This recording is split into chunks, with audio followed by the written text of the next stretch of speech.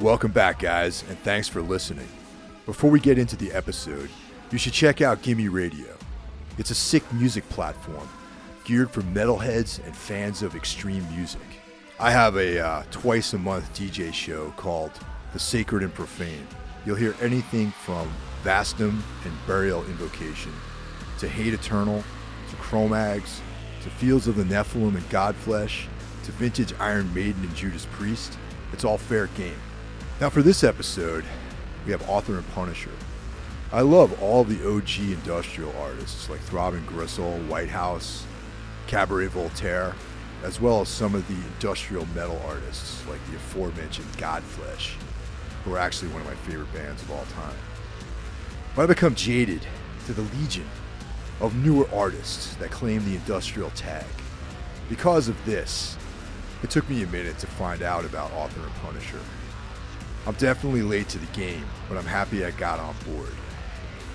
Tristan Schoen, the man behind the entity known as Author and Punisher, is a true innovator, picking up where the originators left off, mixing in some of the danger that extreme performance artists like Mark Pauline brought to the table, and using these raw materials to build his own sound. I caught up with Tristan backstage when he was in town for a show at the Market Hotel, deep in the wilds of Bushwick, New York.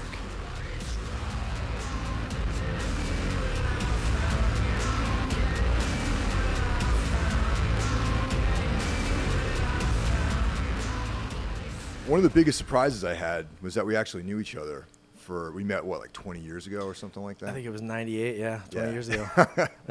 It was back at that studio in Gloucester, Mass, and you had that Falkirk. Falkirk, yes. Yep. And you've definitely expanded well beyond the confines of what I think that band was trying to do these days. Yeah, that band was a good crew. It was like my first kind of like heavy band. It was I guess it was like you'd call it like Neurosis. Everyone likes to use the word worship these days, but yeah. I think in that time, ISIS came around and we were all kind of mimicking our styles without even really intentionally doing it. But I always wanted to have the drum machine, so it was like when that band kind of broke up, it was nice to strip away some of the members and just focus on what I wanted to do. I mean, is that even back then was the musical sort of output, was it more of like a singular sort of thing for you? Like, were you pretty much guiding that whole creative effort? Yeah, it was. Yeah, I mean, I tried to be as collaborative as I could, but I think over time, the things that I wanted to do and the kind of repetition and I don't know, there's something about industrial music and that a lot of people don't like because of its mechanical kind of awkward nature. And I kept trying to do it. Everybody wanted to loosen it up and make it more organic, and I wanted to make it like have this awkward structure, Yeah. So, well, now that I have more context as to where you're coming from and who you are, and like I said, it was a shock when I walked into the venue, and I'm like, oh yeah, you look without the beard, because I've seen photos of you with a beard. Yep. Without the beard, you look like the same dude from 1998 or whatever the hell we met. So it's like, I'm like, wow, I remember this guy. I don't feel that way, but yeah. Oh, dude, neither do I.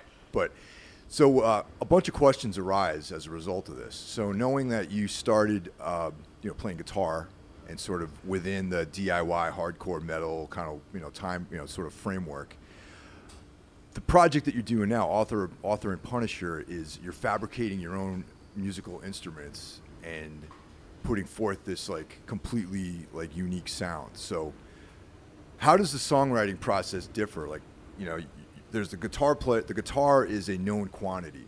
Okay. So when you approach the guitar and you sit down, you have like, 6, 7, 8 strings or whatever, format you're working with, 12 notes in a scale, and you're limited by that medium. So making that jump from working within a very conventional musical instrument structure into this sort of what I'm perceiving as like a limitless amount of media that you can work with. Like, what was the evolution of that? Like, how did that process start? I think really what it was is when I was writing for Falkirk and the bands that I had in Boston, and I was writing the songs on a drum machine. I had a little programmable, SR16 Alesis with a guitar, so I would sit there and make a riff. Then you got to program the beat and then play along with it. And then, I think a lot of us have done this in the past. We make our beats on drum machine, but what I really wanted to do was find a way to kind of make those two things happen at the same time. So I could be writing those riffs, but the rhythms are a kind of, they should be married together. So I basically made something where I could do those at the same time. So as I'm writing those riffs, it's like you have a band together. So my right hand, I'm playing the kick and the snare and the cymbals in my left hand. So you can kind of like, it doesn't get stuck within that MIDI format. Right. You can almost be organic but play industrial music. That was the goal, because, you know, I see industrial bands struggle with this constantly. Right. They've got a sequence that they're playing along with, and that shit just gets away from them at some point and sounds too, I don't know. You just start seeing people looking around like, oh yeah, this is going to repeat 4 times right now. You sort of get lulled into that pattern, I guess. You know what Right. I mean? Yeah. Unless you're a great programmer and there's all this modular synth stuff now that they do allow you to have interesting means of improvisation. But I think that's why a lot of us still don't like going and seeing those types of bands for heavier music, because Right. it's like, with the exceptions of Godflesh and Youth Code and some other, I'm leaving some out, of course, Death Grips and stuff like this, but I think industrial music and EBM in general lacks that organic element. Maybe that's a broad statement, but So the percussion, the rhythm, the beats in this project that you're doing now, like, do you do that like within like a software program, or you with drum Yeah. machine? Okay. So basically, I used to do strictly software. So I make these controllers that are hardware controllers, just like a synthesizer controller or like an Ableton Push. You've seen these things Yeah. like that, but I didn't want to press buttons or turn knobs. I just wanted things to be more tactile, sliding stuff. As a mechanical engineer, you know, like lathe and mill. Yeah. Those things feel good. You know, they've got, when you're cutting something on a mill and you feel the resistance in the knob, and you know that gears are meshing, and I feel like that interaction is a meaningful interaction, you know, almost like holding like a heavier Les Paul Custom or something. So for me, yeah, I wanted to make not just pressing a button to control the drums, but something really heavy that contacts something that feels like it snaps into place or whatever, you know. I don't know if I've achieved that, but I achieved something that feels pretty good, you know. Encoders, buttons, potentiometers, coupled with a microcontroller that communicates with software or a drum machine. Right. And then I trigger a kick, a snare. Yeah, could be hardware, synth, or software. So let's take one step back, because Yeah. Sorry. you and I both share one thing in common, that we both are graduates of the mechanical engineering program. I'm not sure what college you went to. I went to Rensselaer. Okay, Polytechnic. RPI? Yeah. Yeah, and I went to Boston University. Oh, nice. Yeah, so for anyone out there who's not necessarily familiar or has never seen Author and Punisher, all of the musical equipment is stuff that you've custom manufactured, right? Right. Now, you've applied your mechanical engineering background in a very creative way. Okay, so now, do you hand these designs off to a shop, or do you have a shop that you fabricate this stuff yourself? Or I used to do when I was in art school, essentially. I mean, back in RPI, they taught us how to machine. okay, My dad worked in companies, so he'd bring home all these components from like robotics stuff. But then when I got back to art school after working for 5 years, I think about this when I was 25. This was probably the year 2004. They had a machine shop in the art department. okay, So I was able to basically start building these things. oh wow, But then when I was out of art school and I built the first set of instruments, I didn't have access anymore, so I bought some stuff. okay, But now after moving studios 3 times, I'm sick of having it. So I just pay to have people make them. You know, if you're Okay. good at designing them yeah. and you pay donuts and pizza and enough of these machinists, you get shit made for cheaper. So you actually come up with like you design in the 3-dimensional space? Exactly. Yeah. SolidWorks mainly is what I use, or Rhino or stuff like this. I also build the speaker cabinets that I use. I don't take those anymore because they're also a huge pain in the ass to move around, and nicer clubs have better sound systems. So, but yeah, CNC routing, CNC mill and lathe work to make all the parts. Yeah. Man, that's fascinating. Yeah. Because I've never seen you perform live, okay? I've seen videos, and I look at that whole process of what goes on stage, and I think about what kind of mindset that you have to create these devices. So was there any sort of template or blueprint that you might have seen prior to this to come up with this design? Because they seem completely unique and sort of original. Man, the things I was influenced were, I don't know if you know Survival Research Laboratories. Absolutely. I was thinking SRL is definitely, except you don't blow things up and burn things. Exactly, yeah. And, it's unfortunate that a lot of people couple that with kind of like a Burning Man world, because I think that stuff's way gnarlier. Well, just to interject real quick, that's Mark Pauline. Yeah. And he was definitely way ahead of his time with this stuff. And like that, he's more out of like the 80s kind of like Throbbing Gristle, like industrial culture. Anyone who might have read Research Magazine or something like that, there was that whole movement of people from like the 80s and late 70s, and Pauline definitely falls within that.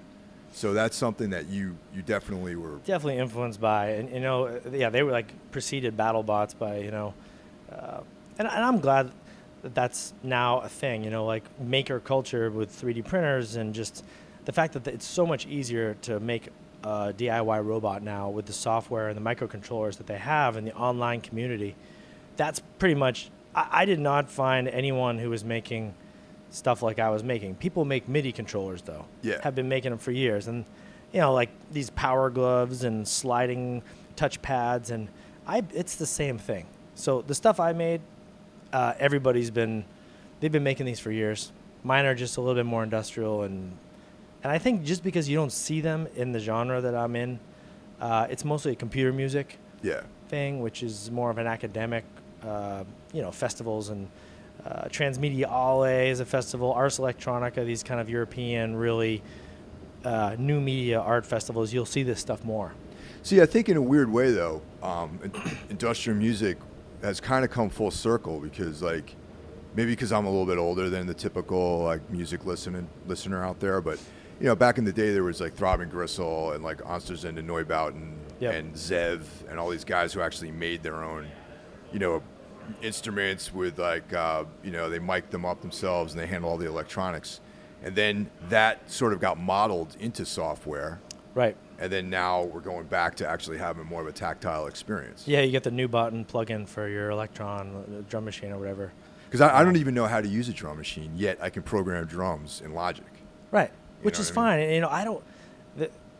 I think there's I hope DIY culture becomes a bigger thing in this scene, because everybody's obsessed with modular synths now, to the point where people are really what's the word I'm looking for? Arrogant about their synth that they use. It's the same as the kind of the heads and the amps that they use, and man, sometimes you hear the best shit that's made from the worst types of amps and guitars. And I think I love when someone makes something totally rad and they use like Cakewalk or some like Fruity Loops, Yeah. And they're just creative. They're just like, they're good music makers. And they didn't have enough money to buy the best modular components. Well, at the end of the day, it's what it comes down to is like what you're actually trying to accomplish with all this equipment. And if the ideas aren't there and the sort of statement and the sort of emotion isn't there, then it's just kind of like a term that you used, academic, which is like, okay, we're executing this process or whatever, and this is what it ends up sounding like. That was a tough thing to do, is basically say, at what point do I take this and say, let's stop making it more technical for the sake of it being technical. Like that's a problem that I think can easily, you see people with really complicated guitar setups, and I think it's like, at the end of the day, you got to make a performance that works. And so I've had to like kind of cut my system down, I would say much to the dismay of some of the fans, because they want to see the big stuff that I have and the most ridiculous setup, They just want to see you struggle on stage. And I found that I really have to dumb it down to have a better performance. Like really keep it simple, You don't need that much. Anyway. That's awesome. I like the idea of a bass player and a drummer. That was always my ideal band. So I feel like I'm kind of trying to do the same thing. Just simple drums, one bass line, vocals.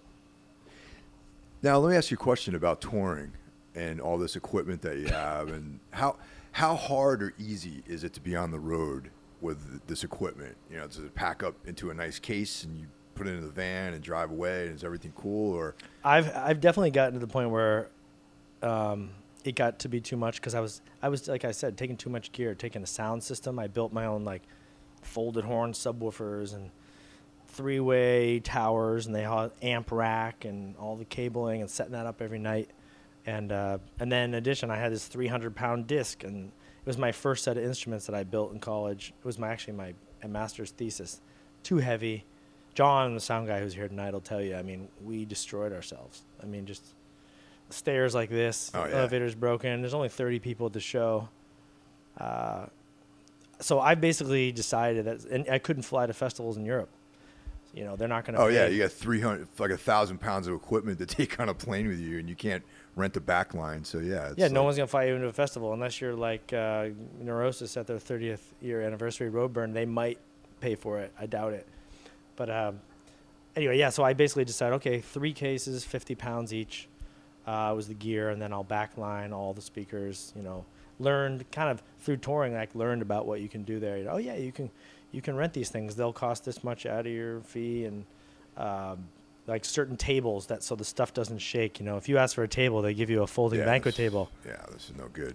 So I found these German ones that are like really solid. What they build stages out of Germany, and then I ordered those and had them shipped here, and then they pack into a case. And you know, we're in a Sprinter now and no trailer. And what kind of crew do you really? So obviously a sound guy. Sound guy, merch guy. Because I'm breaking down gear for a while, and I have so many wires and buttons and custom gear to think about during the set that I can't I can't do much else, you know. You know, after I'm done playing, I have a few beers and I'm cooked, you know. Yeah. I just want to. But I used to bring a video guy because all my gear would also trigger lights and video. Sure.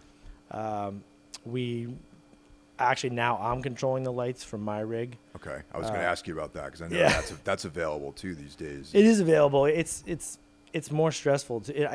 And on paper it looks great. You know, I'm going to control these lights with my rig, but you know that's a lot of cabling. That's a lot of things coming out of one computer that can die. And you're using a laptop, right? You don't using have one laptop. Yeah, with the DMX. I use a laptop with a sound card, and then the sound card. My laptop also controls a couple of synthesizers, hardware synths. Right. Yeah. Because they're getting better at like that kind of interface now.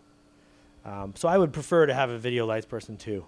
That's that's a taxing load to put on the CPU, man. I think of trying to do it all on one laptop like that. In a perfect world, it works, but I have had some moments where like, you know, maybe the MIDI on one of the controllers gets caught in some loop and it's just firing off, you know, kilohertz MIDI signals, and you can't stop it, and you got to reset the instrument, and everything goes to hell. Have you had problems like that before live, or you've been pretty fortunate in general? I've been pretty fortunate. There's glitches. There's like shit that'll happen, like where, the lights get caught in like a strobe, and I just can't shut it off, and I got to crawl under the table and turn it off, and there's no lights, and the lighting person went for a smoke, so it's dark on stage man. But I definitely had one instrument in Brussels. I owe them a show in Brussels, where after 20 minutes, the wiring inside got caught and just broke, and there was no way it was going to get recovered. Damn. But sold good merch. People appreciated it. I apologize. I talked to fans for 20 minutes. We just hung out. That was in Europe? It was in Europe. Yeah, very critical people in Europe generally. Yeah, I mean, they hate when things don't work, and you're like, you don't know what I go through to make this happen, but they're but surprisingly, it doesn't. I've gotten to the point where you probably have the same thing. You just do the same thing every night. Yes. You check the same things. You don't change anything. You don't get too drunk. Yeah, it's funny when you talk about the process of setting up and breaking down. It's like, I forgot there was this movie with Ben Stiller where he would drill his family for like, you know, in case there was like some sort of an event, an emergency, and they would like have this like procedure they did every time he drilled them. He'd wake up in the middle of the night, put on these jumpsuits, run outside. Everyone had their place. Royal Tenenbaums. That's it. Yes. Yeah. And that's kind of like how I feel like being in a band that tours. You're setting up and breaking down procedures. Or like, if everything has its place, you have it just burned into your muscle memory on what to do every night. Yeah. But in your case, since you're one guy, and you have all these connections to make, it's probably even worse, I imagine. Getting everything patched. I love that example, though. It's like, it's your crew, too, and like they almost got to be like, you know, like it's like a faithful, you know, pack of dogs. You're just all like, get there, you get your shit done, and then you have fun later, you know. Yeah, totally. But they like it, and you want to have crew members that really like that because you create a positive environment, and once you find those people, you hold on to them because. Yeah, it's a process of finding the right people, definitely. Yeah. Yeah. But yeah, I love that. So, I think I read somewhere about your music being influenced by cinema, and it definitely has a cinematic quality to it. So, like, what sorts of films or directors or filmmakers sort of influences your music? I think, there's a lot of obvious ones that I'm not really into much, like the horror. I think I'm much more into like the psychological, traumatizing films. You know, the like Von Trier or something like that.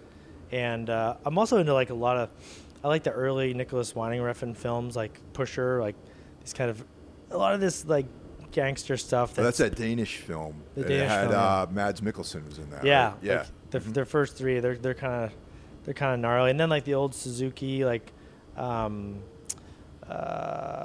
gangster flicks, the Japanese guy, and Melville, these kind of like noir films. I don't know, just this kind of like this lonely, painful Bellatar. Okay. What's the one with like Melancholia? Oh yeah, That's not Bellatar. That's Lars Von Trier. Yeah. Just like super painful. And my girlfriend, or my wife now after 14 years, what am I saying, my girlfriend? At the time, she got me into this stuff. And she comes from a much darker place than I could ever hope to, you know. She came from Brazil and just kind of, you know, had some tough times immigrating to the U.S.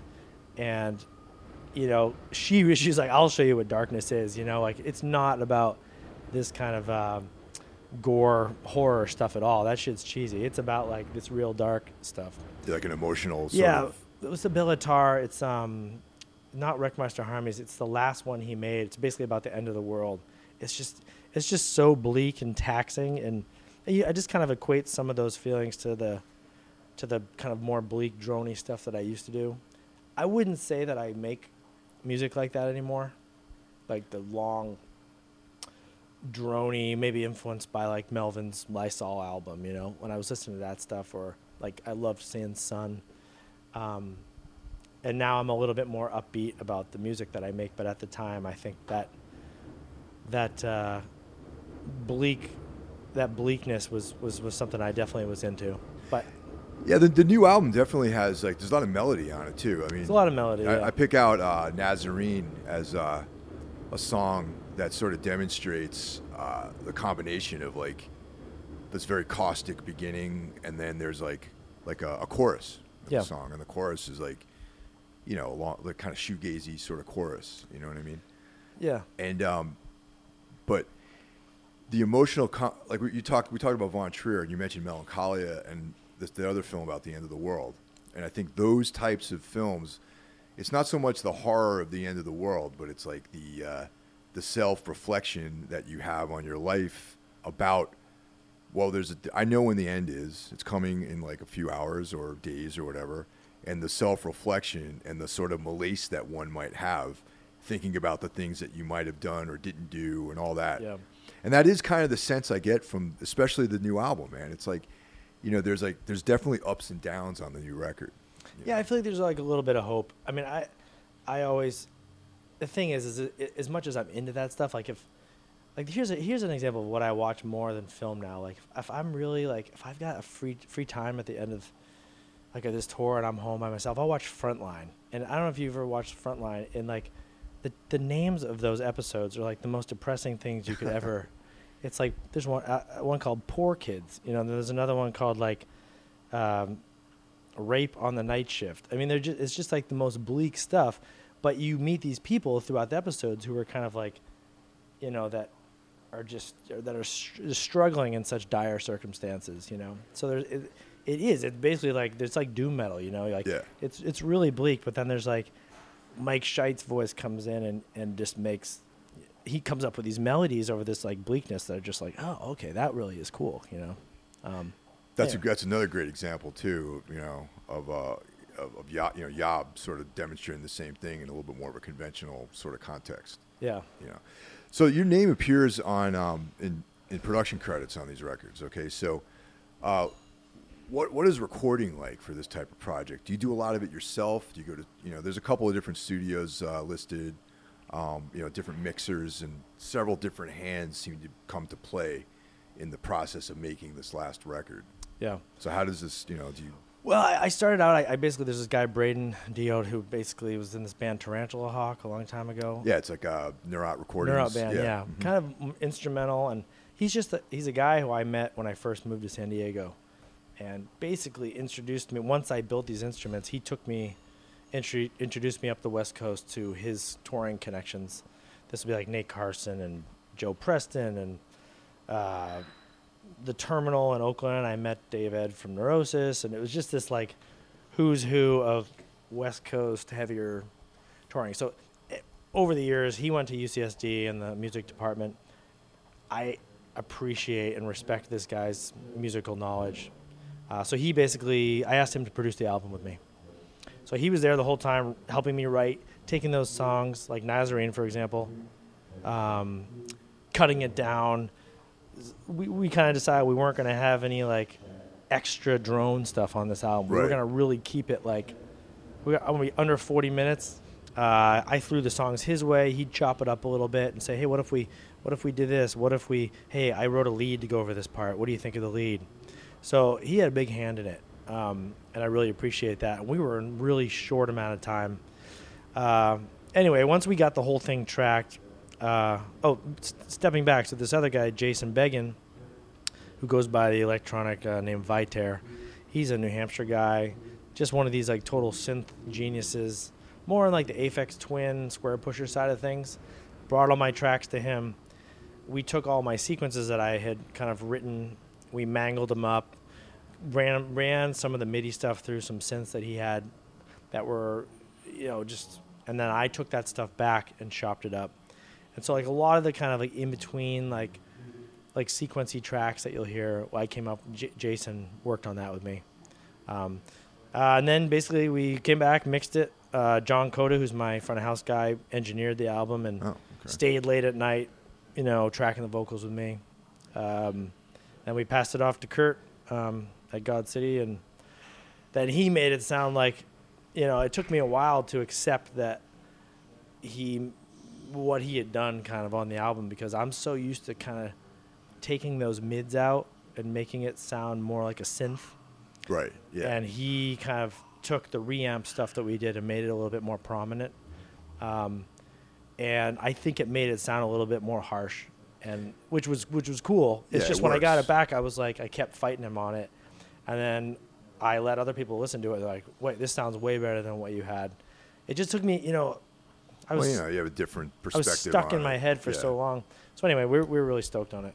I think the record came out great, I think. Yeah, thank you. Like I said, there's a lot of, like for me, I focus on the melodic parts of it too, just because they sort of emerge out of this like, desolation, and there's a lot of abrasiveness, and then it just goes into this sort of melody, and I think that's what really, because there's a lot of industrial music out there where you're getting beat over the head constantly by this like relentless drum sequence, and like distorted vocals and just like this real intense, sort of vibe. But the record definitely has the same intensity, but then there's like these flourishes of melody, I think, that really, they really create like a unique sort of space for the songs. I don't think I could do it without that. I mean, I love the melodies and actually I've been doing it kind of all along. I think there's just with a little bit more clarity now. Yeah. It's not like I decided I was going to write poppier songs. I can go back and show you some times where maybe the production quality wasn't as good, and where I feel like I was doing the same thing. It's just no one was listening. Right. So I really don't feel like I was. I don't know. Everybody says when bands like get a little bit more popular, they get more poppy, because they want to get more fans. And I'm like, man, I'm happy to get more fans, but I feel like it's been like that. This new record's on Relapse. Yeah. Yeah. So this is the first one on Relapse, right? First one. Yep. And how did you meet those guys? Orion Landau up in Portland, yep. Yeah. He knew Scott Flaster, who did this label Seventh Rule. Okay, yeah, I know that. Yep, I remember them. Totally remember them. Fade and Batilis was on there. And that's how I met him, through Fade and Batilis. Okay. And so Scott, I did 2 records, and he re-released my drum machines. So we did 3 records with him. And then when I was done with that, I had gone to Housecore, which is Phil Anselmo's label, for a jaunt for 1 record. And then I was looking for a new label, and Scott said, hey, you should talk to Relapse. I think they'll be interested. So it was funny. The guy who I released records with passed me on to Orient and Relapse, which is really cool. Scott's the best. Yeah, they're good people at Relapse. You know, I've worked with them in the past, and you know, Orient's a great guy in general. I mean, you know, yeah, they've been great. I mean, I've never had so much support and love from a label, and just I've reached out to a lot of labels, and you know, there was some interest, but not really like someone who said, hey, we really want to do this, and we've wanted to work with you for a while. I was like, that makes you feel like you want to work with them, you know? So I mean, they have a pretty diverse roster at this stage. I mean, they got, you know, you have bands like Nothing, but then they have bands like Pig Destroyer and, you know, Survive, the grind stuff that they have. And, you know, it's a pretty much very, very diverse roster. So it's. Yeah, I'm psyched about that. I think some people, for a long time, it was straight metal, you know? Yeah. And I think it's kind of hard for a label to do that these days with the amount of like synthwave and electronic music that's around. But I also feel like fans in general are a little bit more open-minded than they were like in the 90s, you know, especially in the, you know, Relapse is like a death grind. Like that's where they made their mark, you know, like Earache Records. And I think, you know, a lot of people that listen to that music these days are aware of other stuff. So it's easier to be more diverse these days, you know what I mean? Yeah. Like even, you know, like Housecore, like Phil Anselmo is a prime example of a guy that a lot of times gets misunderstood by people, and they think he's just this one thing, but he has like a catalog knowledge of all different genres of music. I couldn't even talking to him. I could not keep up. I mean, with musically, it was embarrassing, frankly. Yeah. Talking to him about music, he just decided, let's talk about football or something. I actually could communicate. Well, boxing, right? Yeah, I don't know much about boxing. Yeah, I'm like a soccer fan. He didn't like soccer, but his knowledge was, and I was impressed. I mean, he introduced me to so much good music. So how's this tour going? It's going great. For me, just you can definitely tell the Relapse jump has really helped a lot. I mean, the turnout, the merch sales are something I haven't experienced before, so I'm feeling the love, and it's great. We'll do another one probably in the spring, cool. More of a headlining tour, and so who's on the tour with you now? We got the Uniform and the Body. I did a collaboration. Body does a lot of collab. They did one with Full of Hell, actually two with Full of Hell. Yep. One with this girl Lingua Ignota. She's like a new kind of up-and-coming Profound Lore artist, and now Uniform. So they're doing a kind of a improvisational set that they do together. And then this band Intensive Care is opening. They're from Toronto, 2-piece bass drums. Good band. Is it a full U.S. tour? Yeah, full cool. Yes. And then Street Sex will jump on the West Coast side, another kind of industrial group. I just found out about them about 2 weeks ago. We were on our way down to, ultimately down to Atlanta, but we stopped in Baltimore, and I was trying to catch Daughters play at the Metro Cafe. From a friend of mine works there, and Street Sex played that show. But we got there just in time to see everyone leave, and the vans pull away, so I missed out. But my buddy who worked there told me about this band Street Sex, and I went onto Apple Music and checked them out, and they're pretty awesome, I think. Yeah, it's pretty unique stuff. I mean, there's a lot of different influences in there, and their artwork is awesome too. Their whole shtick that they got going on. But. So we're here in New York, and you're based out of San Diego. So how much more of the tour is left? About half. About half. I think we got this is the last. So the Uniform will now spend the holidays with their family and do some recording projects, and they'll meet us on the West Coast. So it's just Author and Punisher and the Body doing, 10 shows across the U.S. now, which should be pretty cool. Yeah. Well, that's awesome. Well, Tristan, thanks for spending time, and good seeing you again. Yeah, for sure. After 20 years. Yeah, and thanks everyone for listening. Yeah, thanks guys.